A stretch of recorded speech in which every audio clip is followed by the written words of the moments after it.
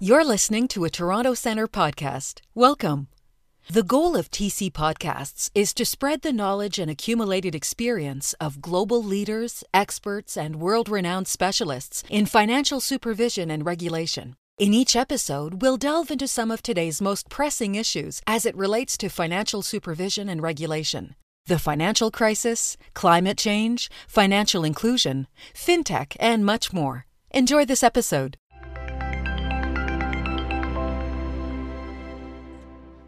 Hello, everyone. Thanks for joining us. I am Babak Abbaszadeh, CEO of Toronto Centre. On March 11th, the WHO declared COVID-19 a pandemic, which triggered panic and a sudden shutdown of the world economy. Phrased well by The Economist magazine, immediately public authorities faced stark choices between life, death, and the economy. Many responded with lockdowns, extraordinary monetary and fiscal policies if they could afford it, unprecedented flexibility in supervision to help the financial system absorb the shock, remain sound, and keep providing crucial support to the real economy. We're now witnessing devastation coursing its way through Latin America and other developing countries, many of which do not have deep pockets. This crisis will have important implications for financial stability, financial inclusion, gender equality, and international development. All are important to Toronto Centre's mission. Today, we sit down with senior accomplished leaders to hear their perspectives. The Honorable Sri Mulyani is Indonesia's finance minister, and Dr. Carmen Reinhart is the World Bank vice president and chief economist. We're also thrilled to have Dr. Susanna Moorhead, chair of OECD's Development Assistance Committee, as our senior moderator. You've received their bios. A big welcome to our panel and moderator. Please use the Q&A tab to submit your questions. A big thanks to our funders, Global Affairs Canada, Swedish SIDA, IMF, USAID, Jersey Overseas Aid, and Comic Relief. Also a big thank to our staff, Demet Canakça and Diana Bird, who worked so hard to put this panel together. It is now my pleasure to hand over the session to Susanna. Go ahead, please. Babak, thank you. Thank you very much, and a very warm welcome to all our participants. I see we've got 150 odd already and more joining as we speak. And of course, a huge welcome and thanks to my two panelists. So Sri Mulyani, as Babak said, the Finance Minister of Indonesia, and Carmen Reinhart, the recently appointed Vice President and Chief Economist of the World Bank. There is an invisible thread that joins us. When I was the UK's Executive Director at the World Bank, Sri Mulyani was there in Washington, and now Carmen is. So I think I hope it's a virtual circle of good ideas that we can talk through this morning, this afternoon, this evening, depending where you are in the world. Now, I understand from Babak that this is actually the 13th such conversation that the Toronto Centre has had, and all of us, whether we're working domestically or internationally, are having COVID conversations. Depending where you are in the world, some are still in the eye of the storm, managing the immediate consequences of the pandemic, and elsewhere it is the economic building back that people are focused on. One thing is for sure is that nothing is ever going to be quite the same. And secondly, that as ever in periods of crisis, it is the poorest countries in the world that suffer most. And within those countries, women and girls who suffer even more. So our topics today, which are wide ranging, which is great because it means we can really get some ideas flowing, are what are the implications for financial stability, financial inclusion, gender inequality, and international development. So I don't know how long you've got, but I think we could spend several months probably on this one. But let's try and focus in on some really new ideas. Let's think out of the box. And I would say that to participants as well. I don't think anyone has an answer yet. And I think this is a real inflection point in terms of global finance and international development to think differently. And this now rather a cliche, building back better. But what do we mean by that? What might better look like? And I think critically for this conversation, how on earth are we going to pay for it? So without further ado, as Babak said, I'm not going to read out your illustrious bios, but I think both of you are uniquely qualified to be able to talk to these topics. It's great to have all women, I'm going to be honest. It doesn't very often happen. We're usually hugely outnumbered. So let's, without further ado, dive into the questions. Just for the audience, I think I will ask both Carmen and Srimulyani a couple of questions. We'll have a little conversation, and then you need to use the Q&A function for questions. I'll warn you, I'm much more likely to select questions that are short and sharp and to the point, and that are interesting and provocative, if you like, but ones that are really going to stimulate the debate. Okay, so can I turn first to Carmen? Huge congratulations on your appointment. Something of a baptism of fire, I should think. And I understand you haven't actually managed to get to Washington yet, which is not surprising. But we're all learning to work in different ways. I mean, you, I know, have done a huge amount of research and work on the financial crisis in 2008, which is actually when I just arrived at the World Bank, the 10 days before Lehman Brothers went down. So I remember how we dealt with it then. I mean, there are an awful lot of parallels being drawn. And my question to you is, I mean, are there any insights from the financial crisis, or indeed from the Great Recession? And where should we stop thinking that we can learn from history? The first question of how similar this is to 2008, 2009 is, as you might imagine, a very recurring one, given that that's the crisis most people still have fresh or relatively fresh in their minds. And the first thing I respond to that, because it has enormous bearing on the resolution and what we can learn or not learn, is unlike that crisis, this crisis has health origins, which also means that how quickly we overcome it to some degree is outside this, or to a large degree, is outside the sphere of economics.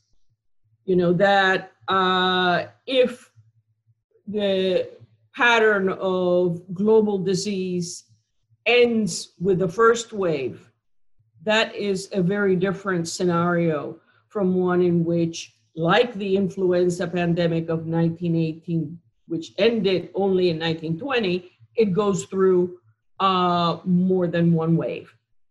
So an important difference is, if you will, there is no such thing as a run-of-the-mill financial crisis, but 2008, 2009 was a more standard financial crisis. Another important difference is 2008, 9, early on in the fall of 2008 and early 2009, the fallout was indeed global.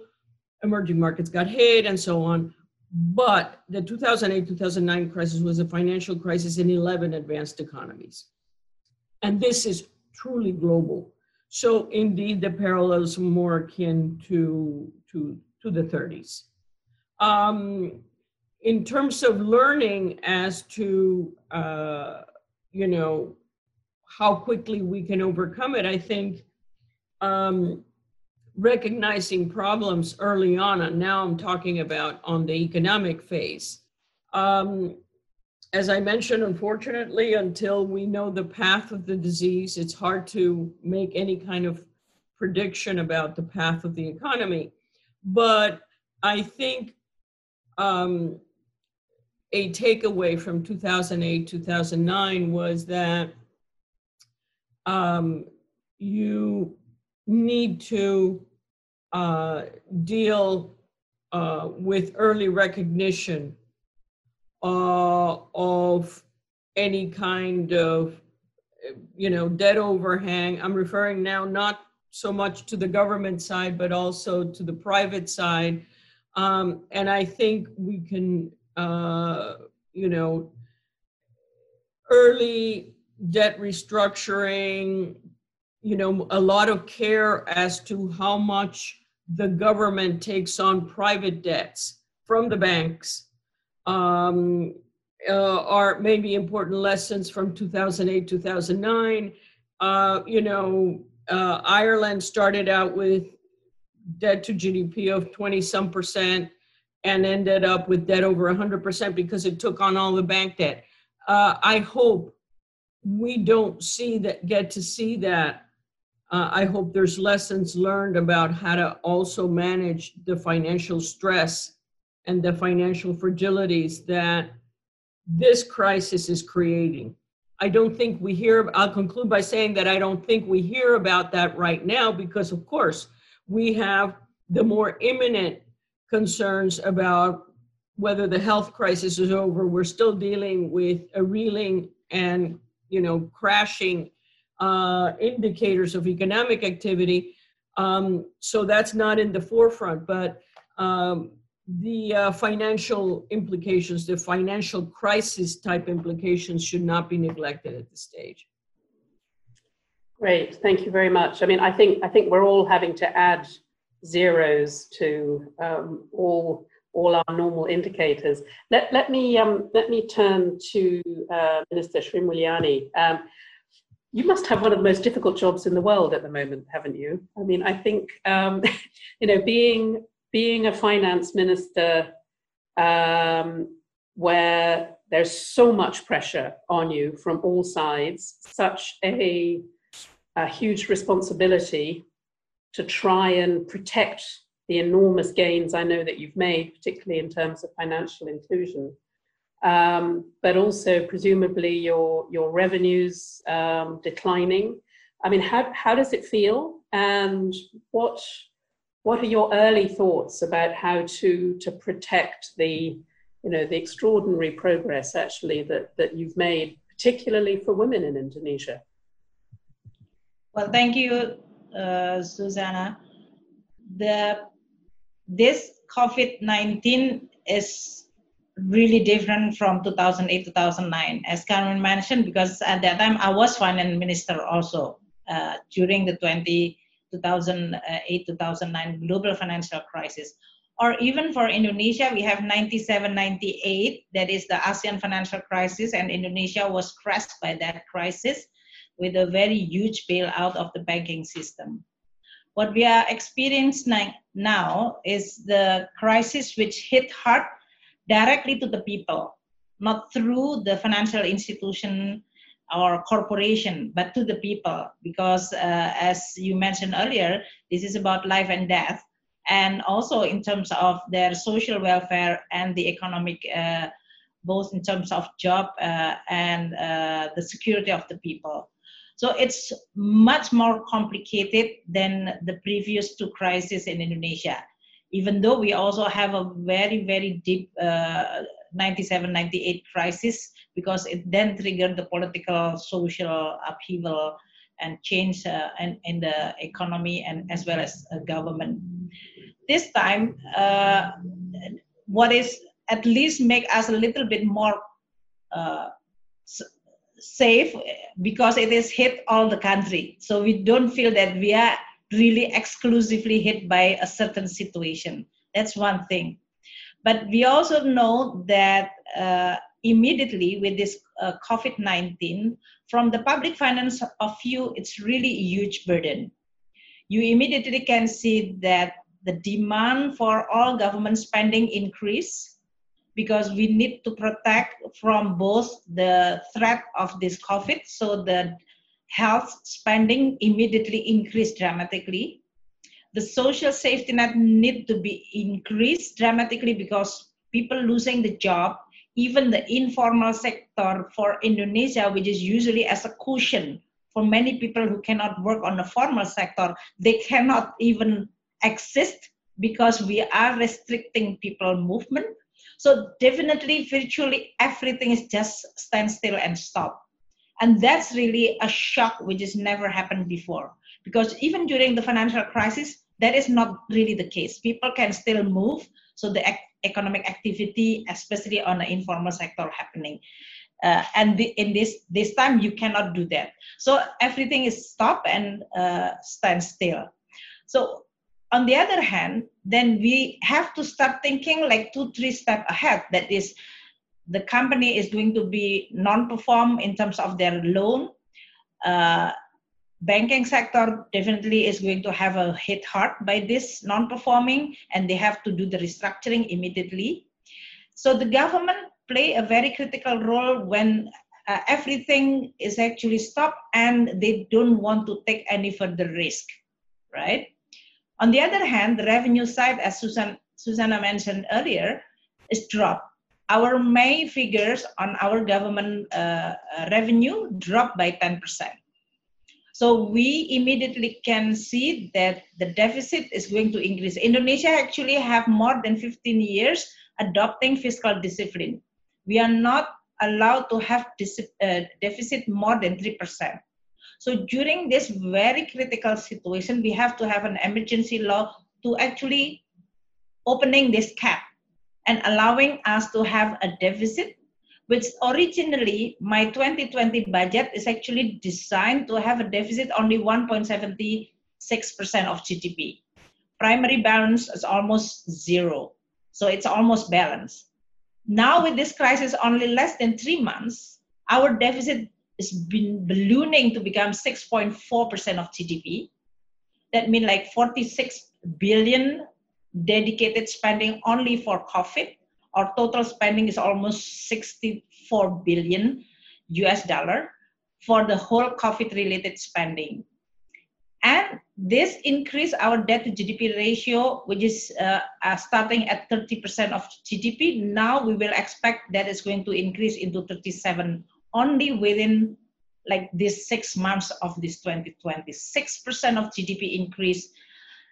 And also what is really critical, especially during March and May, Carmen knows maybe very well, the market was so panicked, the global financial market. So basically, no one dared to enter the global bonds market.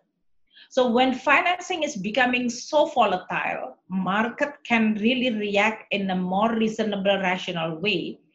Then the government really have to think about how you are going to deal with the widening deficit when the market is not open. If some country have like bilateral, multilateral, as Indonesia have this kind of sources, World Bank provide us with additional resources, ADB provide us, AIIB provide us, bilateral country like Japan, Australia, France is even in this case providing us with additional finance. So that is something which is at least provide a cushion, especially when market is so jittery. Then we can see that luckily that the market is becoming more rational again. Of course, even with the same situation, same or even worse COVID, but market feel like they now understand the risk, which is I doubt that they really understand the risk. So, but at least now they are digesting this, and now they are start at least creating an opening. And for emerging country, and I believe for even more developing country, they are much in a tougher situation. I think their access to finance is going to be very critical, very difficult during this time.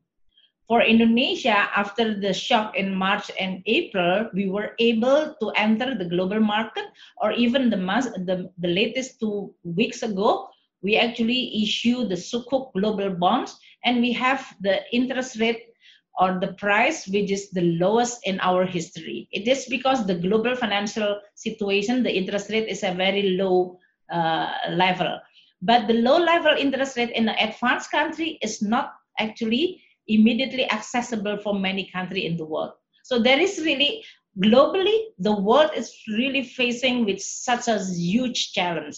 Fragmentation in the market, disparity in terms of access as well as price, and of course, disruption in our own economy, whether this is coming from the health, then come to the social and economic shock because of this COVID.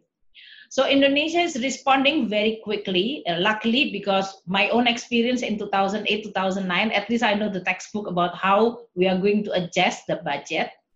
We have the emergency law, we widen the deficit, we secure the spending, especially for the health and social safety net. We also start immediately after that thinking about restructuring of the debt, especially the companies, small, medium enterprises. This is mainly the debtor are women. So this is also for the financial inclusion and equality. I think that is also good. Most of them is actually women who owe less than even 10 million rupiah in Indonesia. And that is exactly our focus. We've already put restructuring for 6 months and put them also additional subsidy for their interest rate. This is really try to provide a relief for informal sector or very micro, we call it ultra micro size of the company who actually own through the banking system. We also have to deal with the non-banks institution, which is actually providing quite a lot of debt for especially motorcycle. You know, one of the difference from this crisis comparing to 2008 is that luckily we have technology, Susanna. You know, a lot of transaction is already in an online digital. So the pandemic here in Indonesia, the center of the spread is Jakarta, who is more advanced on the technology. So even though there is no contact, but the transactions still continue happening because many people shift into digital online transaction, which is actually accelerating the transformation of our economy into a more digital also. Abruptly, we also have to work from home. That's also changed the way we work very, very dramatically. And it's happened like after almost 4 months working from home, the finance ministry is still functioning. So I always make a joke with my team that maybe we don't need those office anymore. The office building is becoming vacant for almost 4 months, but we still functioning. So this will change dramatically a lot of things, Susanna, from health, education, the way we work, and transaction in economy. I think in a way that is going to be one of the silver lining and the blessing of this COVID. But I must say, as of now, it is still very hard, economically, and of course, from the public finance point of view. Thank you very much. I mean, so I think what I'm hearing from both of you is that there are some lessons from history, but there's no blueprint. And I think there's a parallel on the health side. I mean, it's certainly true that those countries that had been through the SARS pandemic were better prepared, but it's not the same. It didn't have quite the same global reach. You know, people talk a lot about parallels with the Ebola epidemic, which I mean, I worked on in West Africa. But I mean, that was a handful of countries with very tiny populations. So, you know, the donor countries were able to throw everything at it. So my next question to both of you really is, I think because every country is affected and you know, everyone is having to use their fiscal headroom to borrow, I mean, as you say, Sri Mulyani, I mean, levels that were against the law until very recently. I think I've seen a figure of $90 trillion is basically what has been used to try and stimulate the developed world's economies. So, I mean, my question is this: the demand in emerging markets, and particularly in the poorest countries, for additional resources is going to be very, very significant. Where is that money going to come from? Certainly in my little piece of it, official development assistance, we are doing everything we can to strive to protect those budgets, but everybody is under pressure. I know the World Bank has done a huge amount. President Malpass has pushed very hard on debt suspension, also front-loading IDA, seeing how we can get resources into these economies. And Srimani, you mentioned various sources of finance. But my question to both of you is, what can, the World Bank in particular do, and its shareholders, but also the international financial system more generally, to make sure that countries that are really going to struggle to access these financial resources are able to prevent, I think, a reversal on progress towards the Sustainable Development Goals. We're looking at tens of millions of people falling back into poverty. We're looking at famine on a scale that I think we have not seen in the world since the 1980s. We know this needs resource. Where might it come from? If you were thinking out of the box, how do you think we could do that? Let me turn to Carmen first. Well, I think sort of going down the list of what the options are. The first line of defense, it's been headline after headline in terms of the volume of lending by the IMF, the World Bank, and the multilaterals. The official community has tried to respond with the existing tools and with new facilities as well to facilitate, as rapid and as uncomplicated a disbursement to deal with the emergency. So the first line is, of course, a variety of fast disbursement emergency financing. Adding to that, at the being promoted by the IMF and the World Bank, the G20 went ahead on the DSSI, the suspension, the temporary suspension from May 1st to the end of the year of debt servicing for the poorest economies. These are the IDA countries, 76 countries that are eligible. More than half of them are participating to date. Not all of them have engaged. I will get to that. That is another temporary form of liquidity provision or resource provision. The DSSI initiative is paired with also debt transparency, a debt transparency conditionality, if you will. That's really about the only kind of conditionality that, and this is to assure that the savings from debt servicing actually do go to their intended uses in helping countries deal with the COVID emergency, be it in health, be it in provision of services for the unemployed,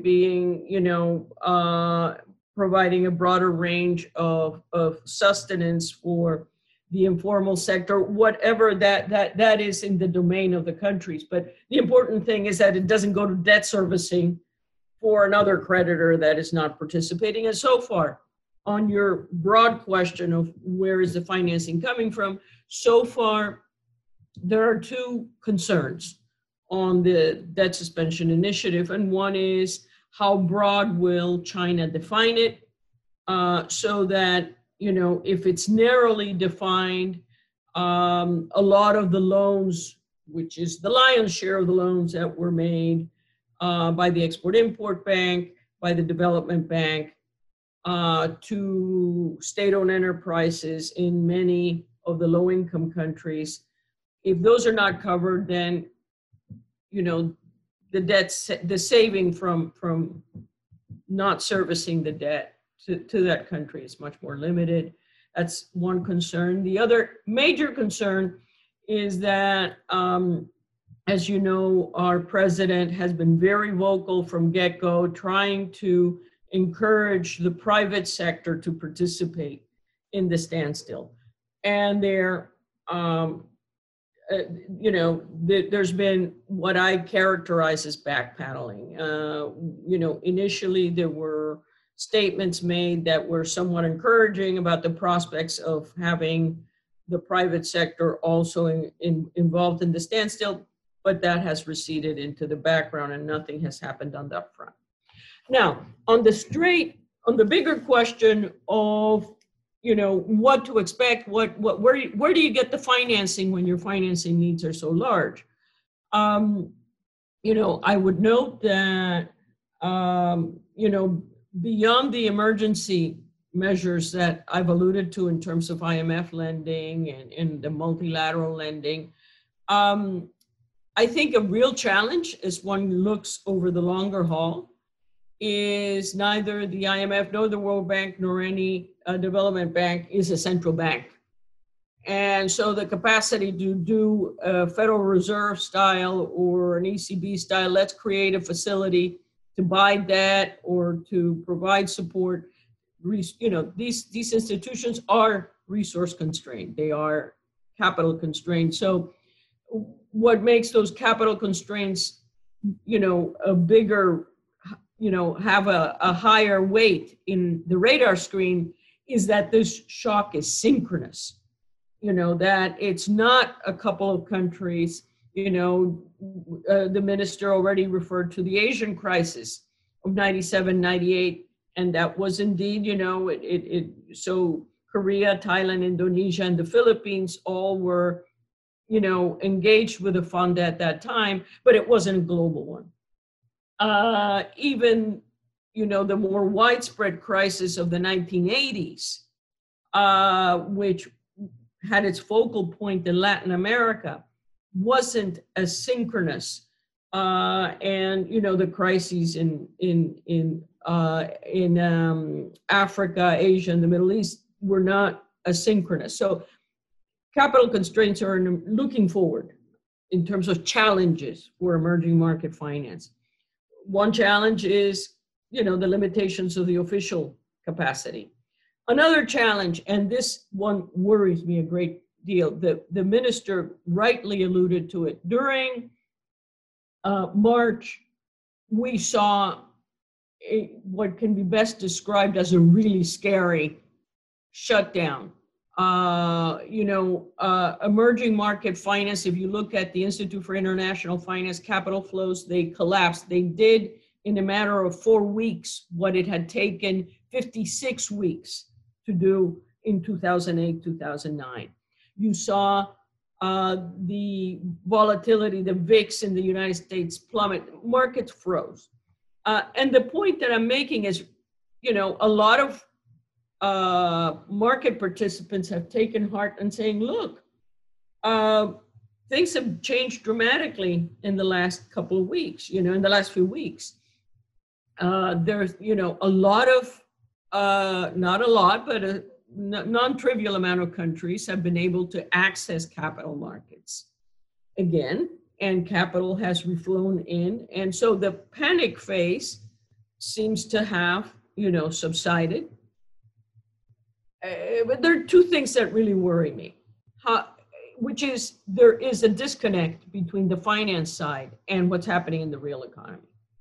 I think the finance side is importantly driven by the fact that the Federal Reserve lowered interest rates to zero. There is a search for yield. You know, financial market participants are searching for yields. In part of that yield comes importantly from emerging markets. And even as the fundamentals worsen, there's a willingness to lend, it is difficult to reconcile the fact that credit rating agency downgrades are at an all-time high. And that applies to downgrades, and that it applies to downgrades and outlooks. They're at an all-time high, and it is hard to reconcile the fact that the economic fundamentals seem to be doing worse, and yet the financing terms have improved significantly. I'll conclude by saying that I think a challenge in terms of financing ahead is not to be lured too much by the temporary mood of capital markets, because capital markets, as we had recent proof of, are extremely volatile, can turn on a dime. The vulnerability to a sudden stop in an environment in which fiscal finances and economic conditions are as weak as they are because of the global situation. We haven't even brought up the issue that this isn't just, as if COVID wasn't enough, this isn't just a COVID crisis. It's also been a commodity and oil crisis as well. We had the Russian-Saudi war, which impacted commodities. And so in that kind of environment, I think a real challenge is how to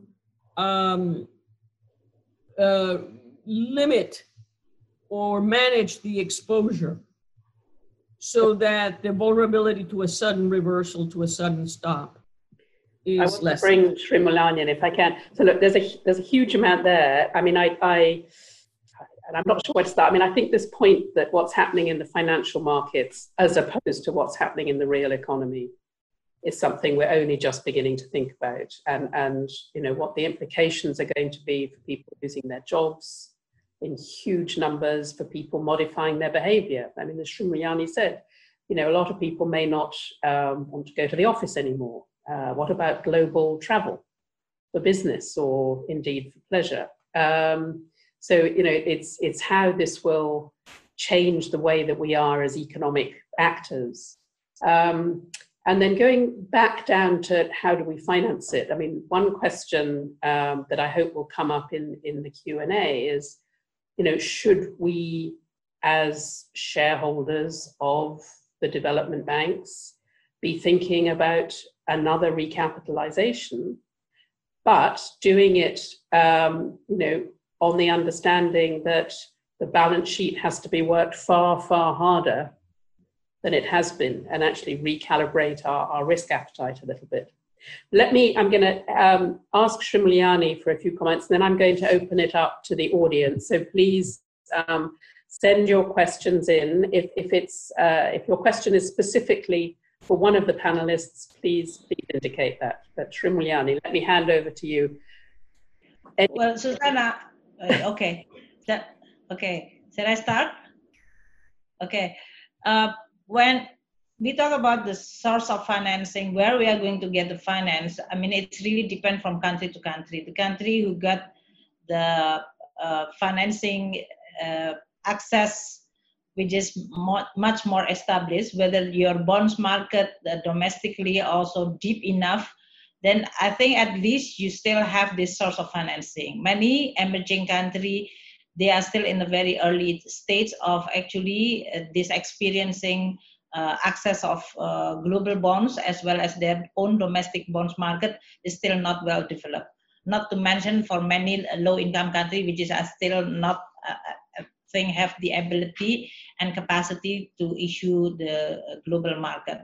So for those who really depend on bilateral, multilateral support, then they go to the private sector, usually the consortium of the commercial bank, and they can have a very, very high price, high interest rate, which is disconnect with what is actually happening globally.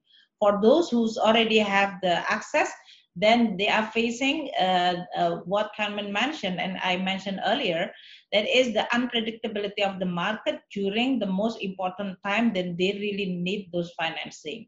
So you really have to find the right balance. For a country, for Indonesia, even in this case, we really have to deepen our domestic market.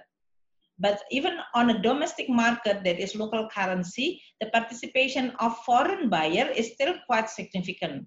And when you are having this sudden stop or capital outflow immediately, just like what happened last March, like within only 1 week, we have 124 trillion. This is almost like 0.9% of our GDP, which is, I think, huge for a country to have that shock. That's scary, as Carmen mentioned. It's really scary because we don't know how long this is going to happen, right? So really deepening your own market and relying on your own local currency is very critical. For Indonesia, when we designed this deficit increase very dramatically to above 6%, we look, the first financing source is our own. That is, we have some, what we call it, sovereign fund for education. So we use all those long-term financing sources which is existed in Indonesia to become our first lender of last resort. Second, we use our own domestic bond market, local currency, and we also relaxing very critically at this moment the ability of the central bank to participate in the primary market, which has never happened in Indonesia. And Indonesia is actually very anti to those kind of practice because we have the central bank totally independent. They only taking care of inflation and stability on the exchange rate.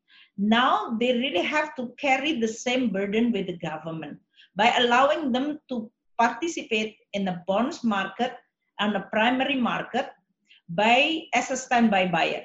So that at least give the certainty that this deficit can be financed. Of course, we have to be very careful with the inflation and exchange rate. But as of now, this is not really the focus because we really focus on the contraction or depression or recession that we are now seeing as the real threat for the economy.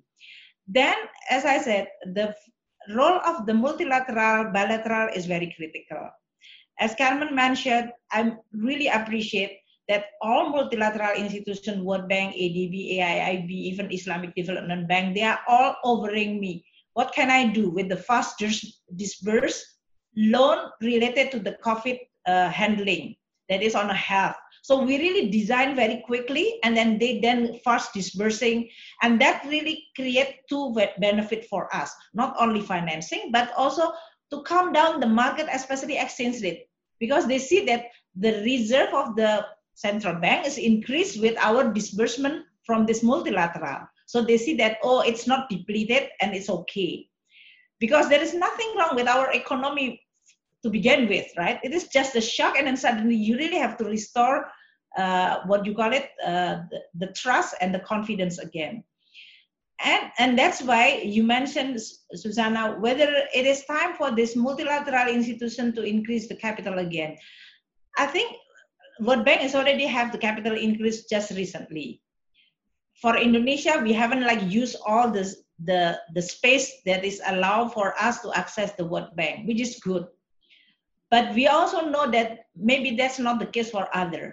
The capacity of the multilateral institution, as I mentioned, is always very important when we are facing with the market, which is so volatile and not rational in terms of their behavior. This has happened in 2008, when many countries like Indonesia is actually, we are okay, our fundamental is good, and then suddenly there is a Lehman Brothers case, and then the behavior is totally irrational or erratic in this case. At that very moment, you need to have a stopgap who rationalizing again the market through this kind of mechanism of multilateral institution who's there to provide us with the standby financing during this very critical time. So this complementing, especially when market is not reliable in terms of their behavior.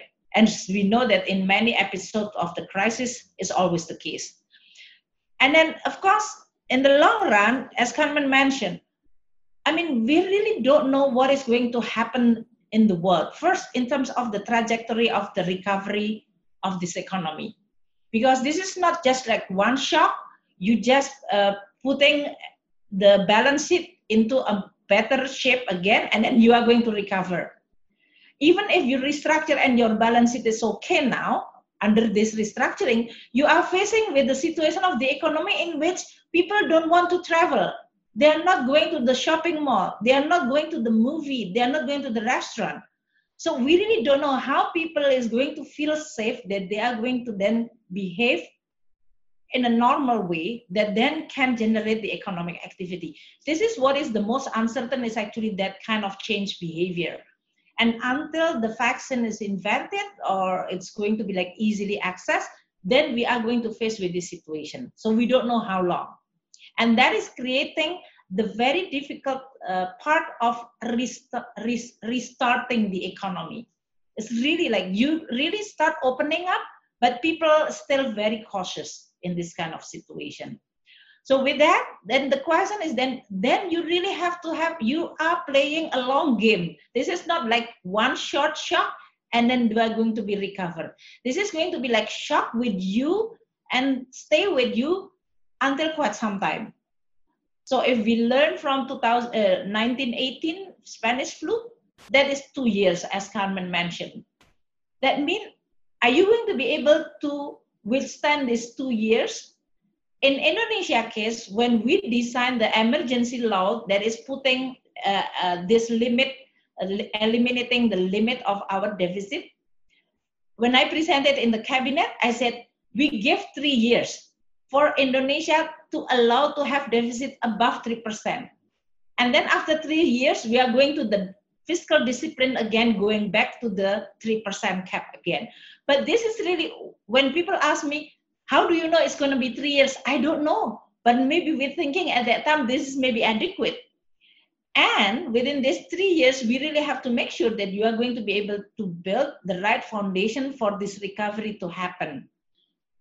Bear in mind, when now the deficit in Indonesia is 6.3, that means next year we have to be able to have a deficit which is lower than that, so that the tapering of this deficit is not going to create additional shock to the recovery of the economy. So it's really like balancing between the fiscal design, monetary now policy, which is central bank allowing to finance this deficit to some extent without jeopardizing the market discipline and reputation of our macro policy credibility. These are all the set of policy that we try to do, in which you are responding to the immediate situation without jeopardizing the hard-earned reputation of macro stability and reputation, and the market continue functioning. And that is exactly what I see as the most important. During this very difficult time, the role of the IMF, World Bank, and multilateral institutions is going to be very critical, because they can support us when we really need it, when there is no else source of financing that we feel that it is justify that kind of financing. If we go to the market with such a very high price, it will not justify in terms of should you really spend the money for this kind of urgency or emergency. So this kind of situation that I think the design of the multilateral institution with all the instrument and the policy should be really put in the context of global public goods or global public bad, like this kind of COVID or climate change, that will definitely require a certain mechanism, instrument, and institution, global institution, who's allowing us to complement first the market discipline instrument, but they're not always reliable, with this kind of continuity. Because managing economy and country, you cannot say like, okay, we are going to take 6 months holiday. That is not the case. The country should go on, should continue, no matter what, no matter how the volatile of the economy and the market. But we try to avoid those punishing behavior of the market as much as possible. And I think within that context, some policy warranted to be adopted. Sometimes you really have the market, when market is not reliable, the government intervention and control justify. But it's not going to be and not supposed to be substituting the market in the long run. So it's supposed to be like a temporary, credible intervention, but then you have to then step back when the situation is getting back to the normal. I think that kind of flexibility by the market, by the government is really needed. But that's require a legislation and institutional arrangement within each country to be able to do and conduct those kind of on and off and temporary, as well as then you are withdrawing in such a way that is allowing this development process to continue in one country without the disruption coming from this kind of shock. Thank you, thank you. So I do want to open it up to our audience now. There's a huge amount there, and I come back to what I said at the beginning, Sri Mulyani, you have got one of the most difficult jobs in the world, because all of that is without being able to factor in how this is going to change the way people behave. And I think what it's going to do to labour markets. I mean, I think there are huge numbers of jobs that will disappear, and we're going to have to invent new ones. So, Carmen, in that spirit, there is a question that wants to know what shape the recovery is going to be on the basis of the information we have so far. Now, I know there's been a lot of talk. Is it a V? Is it an L? Is it a W? Is it a U? If you could answer that, but also to talk a little bit about opportunities, particularly for women. I mean, I was very struck by what Sri Mulyani was saying is, the digitalization revolution has been accelerated. Because I think when we're looking at the recovery, whatever shape it is, we do need to make sure that we are taking as much advantage of this crisis as possible. What do you think? I think there is a general tendency to confuse rebound with recovery. And I'll be specific on what I mean. Rebound after you have growth collapses like what we're registering in the first half of this year. You're going to have a rebound on growth that looks great. It looks like a V. But that is actually misleading, because if you were to look at the level of per capita income, it will take some years to get back to the pre-crisis level. In most cases, it varies across countries, obviously.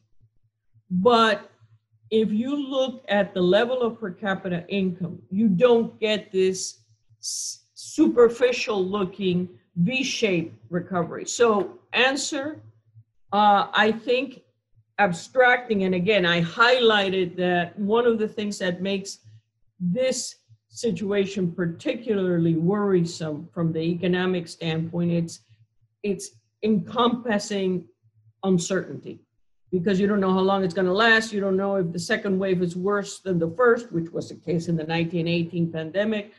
You just don't.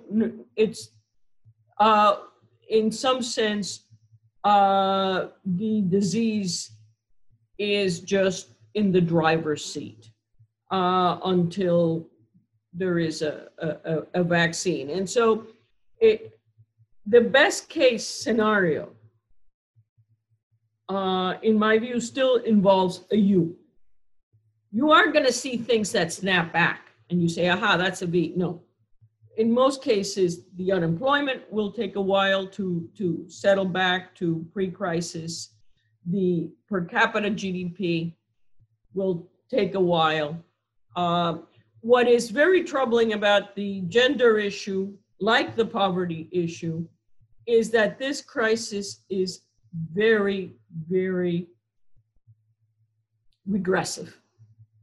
It's having its greatest impact on the low income.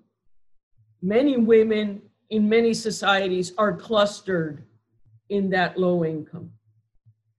So that's one dimension that I think the fact that it's a very unequal, at the end of this, we're going to have a major setback to the gains in equality, more in distribution that we had seen very gradually over the last couple of decades.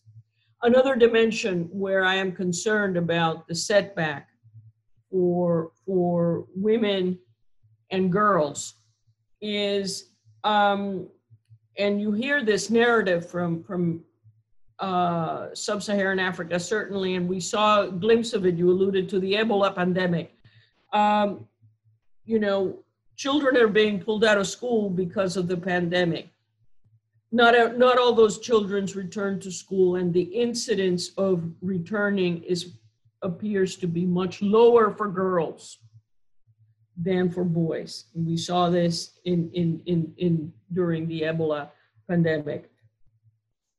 Yet another factor that is a source of concern is a lot of the gains in financial inclusion for women also came from very micro-driven initiatives in terms of microfinance.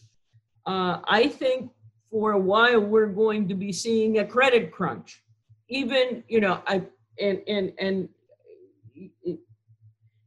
look, I think governments and central banks are doing very much what they can, but and the minister was alluding to this. There is also risk aversion.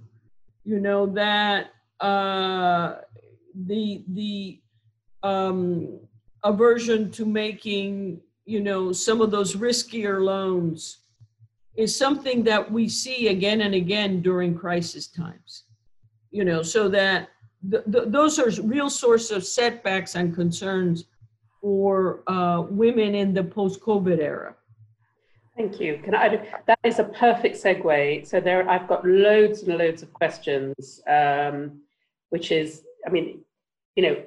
what is the policy response to this regressive crisis? And Shri Mulyani, with all your experience of financial inclusion and reaching, particularly the poorest women, what can government do? Because I think Carmen's right. All the progress that we've made on girls' education, on later marriage, one thing or another, risks being reversed. And forget that overlain on all of this is a domestic violence spike as well, which is really going through the roof. So we know this, we see it happening. We know women and girls are going to be hardest hit. We have an enormous array of policies and programs. What do we do to push this to the top of the agenda? And my guess is that the answer will have as much to do with politics as economics. Yeah, well, as I said, I think, but for many politicians, they also realize that this COVID hit directly to the people. So in terms of their asking for the government or support for the government, for the political party to support government to do an extra ordinary intervention, I think more or less relatively there. So we are not having a constraint in terms of the urgency and the demand for us to actually intervene or designing a policy. The challenge is more how in this very short and emergency situation you are going to be able to design the good policy. There is always like the trade-off between the speed and the fast response with your ability, and especially when the country doesn't have what you call it the necessary condition of, for example, like the system in place for the health, for the education, for the social safety net. For example, like in Indonesia, do you have the by name and address of the poor people in Indonesia? We have the 40% bottom by name by address. This is 29 million households. But they are not updated up to the recent situation, especially when they are hit by the COVID, there will be like new poor, which is not going to be included in this database. So when you are expanding your social safety net, when I said earlier, the technology helping a lot because you can easily digitize and you are actually transferring through the bank. Indonesia is an archipelago country. We still have a remote area. Luckily, the COVID is actually, maybe it's not The word luckily is not appropriate, but the COVID hit mostly in a city, big city like capital city of Jakarta. So in this case, the social safety net can be done through our transfer directly through the payment system, digital. And the role of fintechs in Indonesia has been increased very dramatically. So that is all the case in which you have this technology and the system that is allowing you to respond. But when you talk about targeting, you maybe still have the inclusion exclusion error because of first updating of the data, and then also the COVID creating a new poor, which is not captured in the existing database. So that is one thing which is the challenge. And the second one is, of course, for us to actually try to find, even if you are not in the ideal case, what else you can do in order for you to reach especially the most vulnerable, the poor and the most vulnerable. For Indonesia, we find that providing subsidy or even electricity bill for the lowest household is the most effective one. This is the one more than 724 million household who actually register on the electricity bill at the lowest level, that they actually only have 450 VA per month, the capacity. This, we put them totally free electricity for 6 months. That's helped them a lot. So we try to find how and what is the best way to reach the bottom 20% or bottom 40%, knowing that maybe it's not what you got perfect, but at least we try to cover from many different forms. In addition to that, we also converted some of the existing policy. For example, we have what we call it village fund transfer to each village in Indonesia. We have 75,000 villages in Indonesia.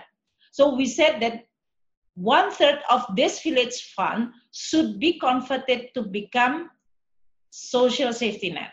So direct subsidy to the poorest hard hit. This is because for Indonesia, those who are unemployed usually go back to their village. They work temporarily in a city, and when the city closed, lockdown, then they go back to their village. And that's why we provide safety net on a village level. So what I'm saying is that we try to use all the policy and instrument available that is allowing us to respond in a very short time. And that is very, very critical to do that. So I think that's what the country needed. Ideally, and that's why, as I said earlier, this crisis trigger the need for reform. And that's why we said that we should not waste this crisis. We use this to trigger the reform in the health sector, in education, social safety net, including the accuracy of the data, and how we are going to prepare. In terms of the recovery, as Carmen mentioned, and I also mentioned earlier, because of this uncertainty, what we should do is just preparing for a longer period of uncertainty. Carmen mentioned about the risk averse, and that's exactly what is happening. Like this time, to jumpstart again, how the bank, after they restructure the loan, and the company or the corporation or even small, medium enterprises, after they are restructured, they both don't want to restore the working capital again. They just want to wait until all the restructuring process finish, and that can be 6 months, 8, 9 months, 1 year. So you can imagine, Susanna, that if you wait for 6 to 12 months, meaning that the economy is just like going down. There is no credit. Now, if I ask, what is going to be the credit growth? We used to have like 12% per year, down to 9. Now what I heard is only 3 or 4%. That's lucky enough that you still have the positive growth of a credit. And that is maybe on the area which is related to the health activity and food and beverages, which is still actually moving. But other, I think they just stop. So now the government is trying to introducing what you call it, risk management or insurance for the new working capital loan, so that the bank feels safe to lend again, and the company, they are going to feel protected because the government will pay them the insurance of the first loss of their working capital. So we put budget dedicated for this kind of insurance for the new working capital, because we don't want them to just stop only on the restructuring. On the woman, I think this is very important for us, because as Carmen also mentioned, the COVID really hit hard, especially the poorest and the women. And you mentioned about domestic violence. We also heard from the Ministry of Women Affairs, this case is actually escalating. When people are only at home, and especially for many poor areas that they are in the poor housing, then the domestic violence is going to be one of the biggest challenges that we have to face. At least from the economic point of view, what we try to do is try to help, as I said earlier, the government immediately during this situation dedicate the restructuring and support for the ultra micro credit, which is 80% the borrower are women. We have more than 8.2 million women borrowing, and they actually the one who do the very basic activity, economic activity. We said to them that you don't have to pay your principal, or even in this case, all the interest rate will be paid by the government.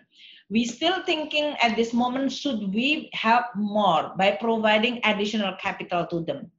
Because they are the one who actually still maintaining maybe a certain basic transaction among people, whether this is in the village, rural area, or among the informal sector, we just now start moving again. So we are continue improving our policy. We will look at where the area that we actually can do more to help, especially the most vulnerable, that is the people, the poor people, as well as the women.